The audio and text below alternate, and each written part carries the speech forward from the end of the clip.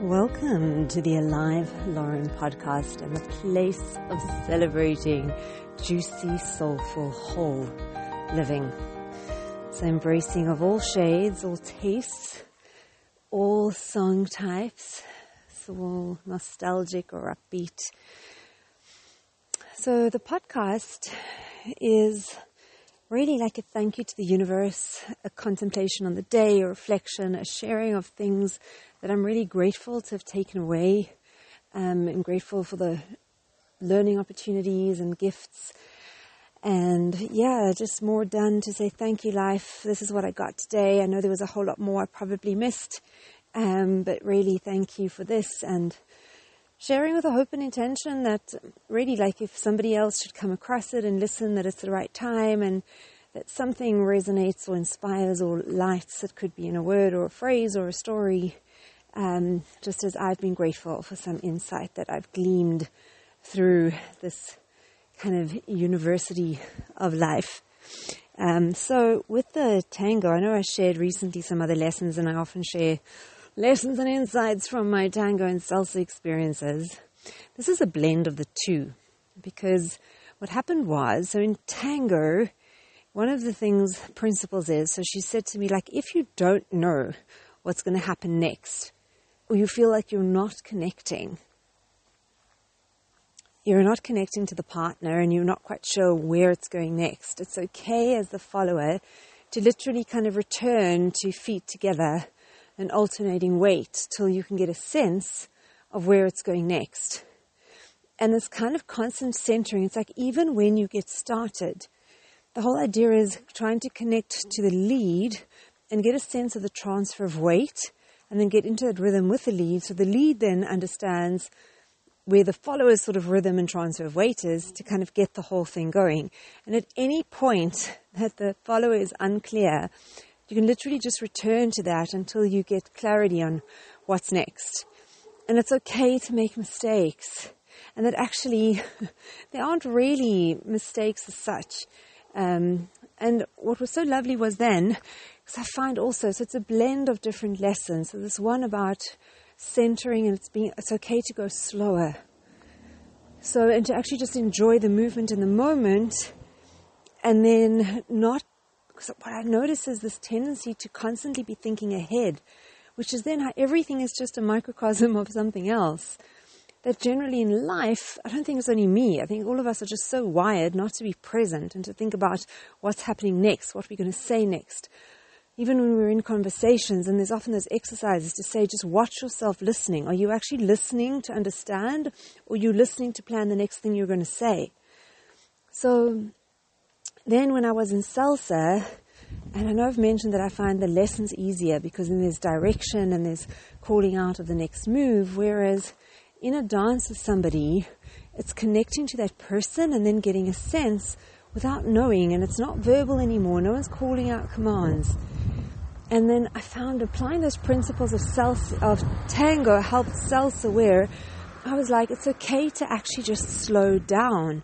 It's okay to kind of just be more with the moves in the moment and trying to just connect to the person, and then like slow down to get a sense of what's coming next. It's okay. It's okay not to know, and it's okay to kind of center again and just try to tune into those subtle cues. And that there's certain things that cannot be learnt. They can only be learnt experientially through actually the doing. Because there's no amount of like the theory. You know, they can tell us all this stuff about, and that ultimately was the answer that came. Because they can tell us stuff about having this tension between the lead and the follower being in hand or in a closed position on the hand between the shoulder blades. You can talk about that tension, and you can talk about all these theoretical things of if your hand moves this direction, it's this, and that direction, it's a turn. This one is to stop. But there's also like, from the actual doing of it, that this muscle develops. And it's all new. It's because it's totally different. It's a totally different form of communicating. Because then when I said how it all like fits, that you can't actually be told, it's only that you learn through experience. Because then when there was this talk of closed position, so I don't know, I'm feeling like I've shared this already before, that in a closed position, there's the idea of the space between the lead and follower, that there should be this physical like space that, I don't know what the Hebrew one was, but he translated it to English as like the Holy Spirit. And it was just, I thought it was very cute, of like this space that needs to be inhabited, like kept sacred between the lead and the follower, that there's this gap. And then in the closed position, if you're not staring down at the other person's feet, there's different moves that can be done from side to side, either in place or like a slow step to the side, or like a too fast and a slow. There's all these different combinations. And then I asked, like, how does the lead get a sense of the follower's movements, like foot movements, in a closed position? And ultimately the guy said, well, it isn't really an answer I can give you. You need to kind of get connected to the person and get a feeling. And yeah, sure, because it's just the subtle, like really tuning into somebody. And then there is stuff in terms of the torso, the movement of the torso. And yeah, but it's just beyond, it can be all these tips and pointers. But then ultimately it's also surrendering to a present moment and kind of a trust and connection with another person. And then ultimately working with it for me as this idea and analogy of almost then again, like I've mentioned before, with dancing with life.